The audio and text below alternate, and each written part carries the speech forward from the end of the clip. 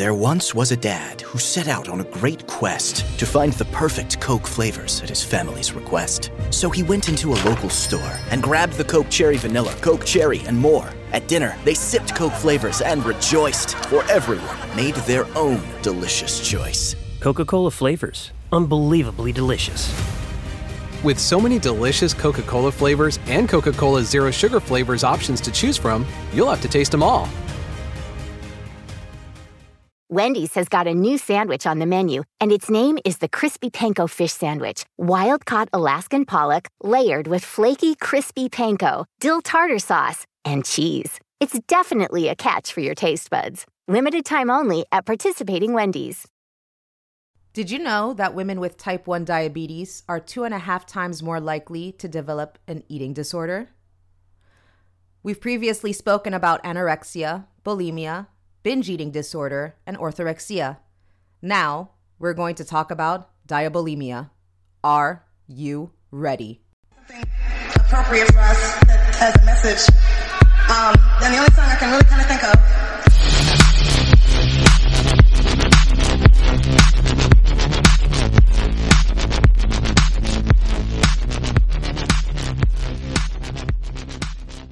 Welcome, friends. It's me, Carissa, host of Beauty Unlocked, the podcast. How's it going? Now, I know we might be a little late in doing this because I'm recording this on the 4th. I had to think about that. On the 4th of March, and I'll be releasing this on the next day, the 5th of March. But I wanted to wish everyone, as we wish in Greek, kalomina, which means hope you have a blessed month, a happy month. So kalomina from us, me, myself, and I. Oh, and pancakes, but she's on the veranda chilling. So as I mentioned in the beginning, we're going to be talking about an eating disorder that you might not be familiar with, or you might be, who knows, but we're going to go into diabulimia. But before we get into it, we're going to do some much needed house cleaning, as always. Don't forget to follow us on Instagram, beauty_unlocked_podcast, or you can just write Beauty Unlocked Podcast and you'll find us and join the ever-growing family. We're almost at 1,000. I always have to take like the largest breaths before, right? Because I'm gonna try to do this in one long breath, but it never really works, right? Another way you can support Beauty Unlocked the podcast is by leaving us a review. You can rate and review us on Apple Podcasts or iTunes. It's that purple icon. And it really does help the show climb up the charts. And then others will discover it and hopefully become part of the Beauty Unlocked family. So don't forget, 5-star review. It doesn't have to be a very long review, very short. Great show. Tune in. You'll love it. Content is great. I'm hoping that you enjoy the content, by the way. If not, you can always send us, of course, an email at beautyunlockedpodcast@gmail.com. Last, but certainly not least, head on over to YouTube and subscribe to our channel, Beauty Unlocked the Podcast. You can find us everywhere and anywhere you look. You type it in Google search, we pop up. Seriously, we're all over the place. So don't forget to head on over to YouTube and subscribe to the channel. And there's gonna be a few surprises. I'll be uploading, apart from the regular audio episodes, I'll be uploading. I got myself my Panasonic Lumix, and I will be uploading on a regular basis over there, so stay tuned. Or as I would say, stay tuned for more. All right, we're done with the housework. I think we got it to like a minute, so that's awesome. But let's get into this very serious, very important topic.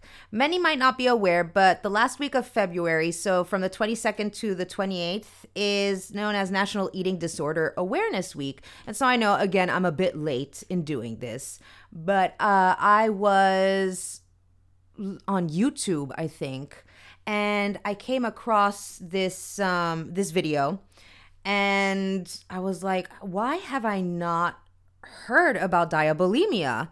So we're going to find out what diabulimia is, why diabulimia is not yet included in the DSM-5.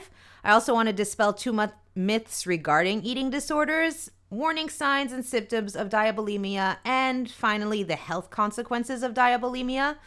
I found this quote by Dr. Bulik that says, the single best way to fight stigma is with truths. And I find that this resonates. And I find that it's very important that we openly speak about eating disorders, even though in the last 15 years or so, people have been more open about their battles with eating disorders, I still find that there is the stigma. And the best way is really to educate and kind of dispel myths and talk about what eating disorders are. So first off, I want to dispel like 2 myths, although there's more than 2 myths regarding eating disorders in general. I found this on verywellmind.com, and I'll be posting it again on the show notes so you can also look at the other myths included. But myth number 1 is you can tell by looking at someone that they have an eating disorder. The truth is that many people with eating disorders look healthy, yet may be extremely ill. So people commonly believe that you can tell whether someone has an eating disorder just by looking at them. And this is because most people picture a person with an eating disorder as someone who is very emaciated. The reality is that eating disorders can present in diverse ways and among people of varying sizes. It may not be obvious that an individual is ill at all. And the second myth is eating disorders are the province of white upper middle class teenage girls. And the truth is that eating disorders affect people of all genders, ages, races, ethnicities, body shapes and weights, sexual orientations, and socioeconomic statuses. So eating disorders are commonly believed to be an affliction of affluent white females. This is far from the truth. Eating disorders affect all genders, families from different ethnic backgrounds, and people from varied economic circumstances. So this dangerous myth keeps many who do not meet the stereotype from recognizing that they have an eating disorder and therefore accessing help. So as I previously mentioned, I'll be adding this article about the myths regarding eating disorders up. I'll also post it on the Facebook page. So let's get into what diabulimia is. As you might have heard in the intro, I said, did you know that women with type 1 diabetes are 2.5 times more likely to develop an eating disorder? So while diabulimia is not yet included in the DSM-5, the term is quite often used to describe someone who is living with a comorbid diagnosis of type 1 diabetes and an eating disorder. So you might be asking yourself right now, what is DSM? So DSM is the Diagnostic and Statistical Manual of Mental Disorders, DSM. It's the handbook used by healthcare professionals in the United States and much of the world as the authoritative guide to the diagnosis of mental disorders. DSM contains descriptions, symptoms, and other criteria for diagnosing mental disorders. It provides a common language for clinicians to communicate about their patients and establishes consistent and reliable diagnosis that can be used in the research of mental disorders.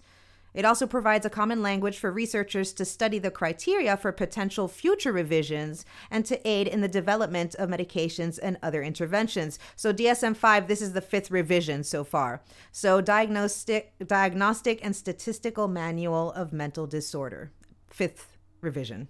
So delving deeper into diabulimia. So diabulimia, also known as ED-DMT1 or eating disorder diabetes mellitus type 1, is defined as the withholding of insulin to manipulate one's weight or shape. In the DSM-5, there is not a separate diagnostic code for diabulimia, though, depending on the eating disorder behavior and manipulation of insulin, diabulimia can present with features of both anorexia and bulimia. It can be classified in the DSM-5 under other specified eating disorder, or the acronym would be OSFED. So with the intense focus on food, labels, numbers such as weight, blood glucose, A1C, and control, plus the many disruptions that occur in a person's metabolic system, we know that diabetes is a high-risk factor for developing an eating disorder. So a person may develop diabulimia or ED-DMT1 at any age and at any point after their diabetes diagnosis. Sometimes it begins with body image issues or a desire to lose weight, and sometimes it begins as diabetes burnout.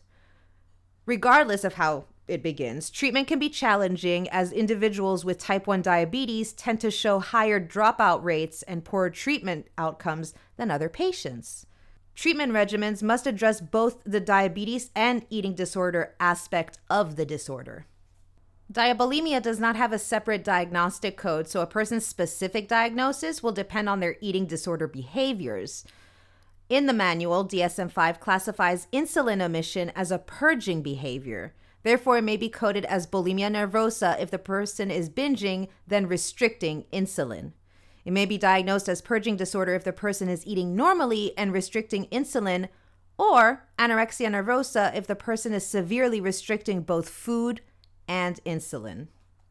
So there are some warning signs and symptoms of diabulimia, and I'm dividing them between the emotional and behavioral and the physical. So I'm not going to read them all out, but as I mentioned before, I will be putting the websites up so you can have a look at them. So for the emotional and behavioral, a few are increasing neglect of diabetes management, secrecy about diabetes management, avoiding diabetes-related appointments, fear of low blood sugars, fear that insulin makes me fat, extreme increase or decrease in diet, anxiety about body image, restricting certain food or food groups to lower insulin dosages. Somebody who suffers from diabulimia avoids eating with family or in public, discomfort in testing or injecting in front of others, overly strict food rules, preoccupation with food, weight and or calories, excessive and or rigid exercise, increase in sleep pattern. There is a withdrawal from friends and other family-related activities, depression and or anxiety, and infrequently filled prescriptions.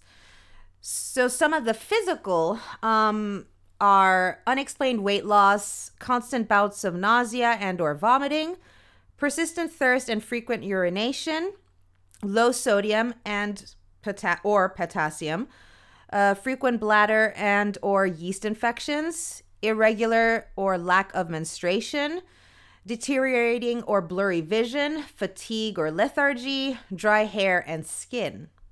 The human body is surprisingly resilient, and people that suffer from diabulimia often manage to function with much higher blood sugars than should be possible. So the major consequences of diabulimia are usually related to prolonged elevated blood sugar. These complications can be severe and irreversible, so proper treatment and early detection are critical. Patients with weight-related insulin restrictions were 3.2 times more likely to die over an 11-year study period, and to die an average of 13 years younger than those who didn't restrict insulin. It's incredibly important to understand the many ways that eating disorders affect a person with diabetes. So the short-term consequences, one of them is slow wound healing. So high blood sugar causes poor circulation and decreases the function of red and white blood cells and damages small blood vessels, all of which delay wound healing and can sometimes progress into an ulcer in a person with diabetes. Staph and other bacterial infections. So high blood sugar causes the body to produce certain enzymes and hormones that negatively affect the immune system and reduce the body's defense against infection. This risk of infection plus slowed healing heighten a person's chance of developing gangrene, sepsis, or a bone infection. Another short-term consequence is yeast infections. So excess sugar allows the overgrowth of yeast, often in the vaginal area. Muscle atrophy. Without insulin, the body cannot utilize food and cells begin to starve, so the body begins to break down muscles for fuel. Menstrual disruption. Without sufficient nutrition, a woman's estrogen levels fall, which can keep menstruation from starting or cause it to become irregular or stop completely. Also, when a woman's body senses starvation, it will cease reproduction to conserve energy. Another short-term consequence is severe dehydration. So insulin deficiency puts the body into a state of starvation, causing it to break down tissues to create ketones to use as fuel. In an attempt to expel the ketones in the urine, the body ends up dispelling too much fluid. There's also an electrolyte imbalance. So as the kidneys extract sugar and ketones to expel with urine, they also extract sodium and potassium, which can lead to an extreme electrolyte balance, especially when combined with vomiting, which often occurs with high ketone levels. Diabetic ketoacidosis. So people with type 1 diabetes would develop dangerous levels of ketones faster than others because the body needs insulin to transport ketones from the bloodstream into cells. Without insulin, the ketones build up in the bloodstream faster than the kidneys can remove them, causing the blood to become acidic. Not only does the acidic blood damage blood vessels, nerves, and organs, but even a minor alteration in a person's blood pH can cause organ systems to shut down, resulting in coma and sometimes death. We just took a look at the short-term consequences of diabulimia, and I will look at the long-term consequences. So high blood glucose causes blood to become like sandpaper, scraping and damaging blood vessel walls. In addition, blood that is acidic from ketones can cause vessel damage. The consequences of these damages are often seen in the eyes, where tiny vessels begin to leak into the eyeball. So one of the long-term consequences is retinopathy. The small black spots, or floaters as they're more commonly called, I guess, is disrupting a person's vision. The bleeding may be stopped with treatment, but persistent or recurrent retinopathy can eventually lead to blindness. Macular edema, swelling of the eyeball from excess fluid. If untreated, it can eventually cause permanent damage to the eye. Nerve fibers are particularly vulnerable to prolonged periods of high blood sugar. Many factors can damage the small nerves in the body, including reduction in oxygen supply, thick, sticky blood that has difficulty getting to the small capillaries that feed the nerves, and inflammation of the nerves. Peripheral neuropathy, stabbing, burning, tingling pain, weakness or numbness in the hands, feet, legs, and or arms. Gastroparesis, slowed stomach, emptying from damaged nerves, preventing proper digestion, and causing stomach pain, nausea, and vomiting.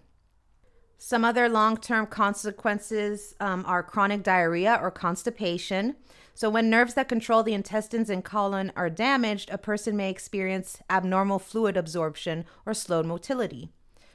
So there's other organ damage such as kidney disease. So high blood sugars make the kidneys work excessively hard, causing damage to the kidneys' filtering system. Kidneys begin leaking protein into urine and lose their ability to remove waste products and excess fluid, allowing waste and fluid to build up in the body. It can eventually lead to kidney failure, requiring frequent dialysis or kidney transplant. Liver disease. Although the specific mechanism is not well understood, we know that insulin deficiency results in non-alcoholic fatty liver. Too much fat accumulated in the liver, coupled with inflammation. In severe cases, it can progress to cirrhosis and liver failure. Heart disease, hardening and narrowing of the arteries from high cholesterol. So many of the above consequences can become fatal, sometimes over time, such as kidneys or heart disease, and sometimes very quickly, such as diabetic ketoacidosis. Another long-term consequences could lead like to coma, to having a stroke, and eventually can lead to death. So without insulin, the body cannot utilize anything eaten, putting the body into a state of malnutrition or starvation. As a result, in addition to the above complications, a person with diabulimia can also incur the same consequences as someone who suffers from anorexia nervosa. And if a person engages in other forms of purging, beyond insulin restriction, they can develop consequences associated with bulimia nervosa. So I know this episode was more technical and kind of fact delivering, but I wanted to shed a light on diabulimia, an eating disorder that I wasn't familiar with until last week. If you or your loved one suffers from an eating disorder, please know that you're not alone, and please reach out. There are trained professionals who are willing and able to help. So please know that you're not alone. As I previously mentioned, I will be putting all the articles that I used into the show notes, and also I'll be posting them on the Facebook page. And one of the main sources that I go to for eating disorder awareness is NEDA, and they have a helpline, so please reach out.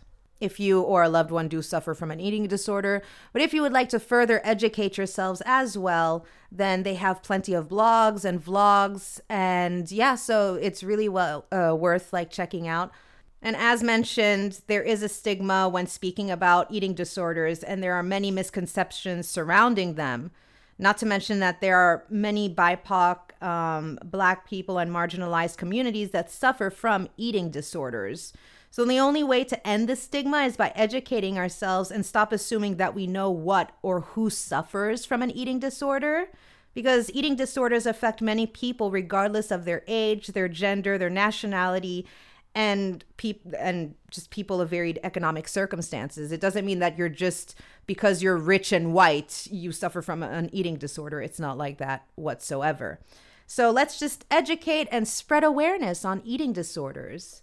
With all that being said, I hope you enjoyed this episode, but I do hope that this episode was informative, and I hope you all have a lovely weekend. And remember to love each other, love yourselves, spread some of that sweet, sweet love. You'll hear from me again next week. Bye.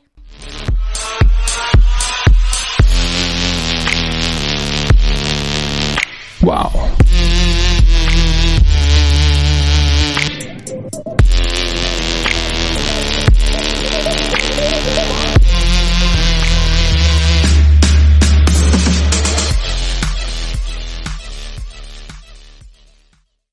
This morning, Jen woke up, made 3 breakfasts, did 2 loads of laundry, and 1 conference call. But she also saved $25 because Jen uses a new innovation from Huntington called Money Scout. It analyzes Jen's checking account to find money that's not being used and moves it to her savings automatically.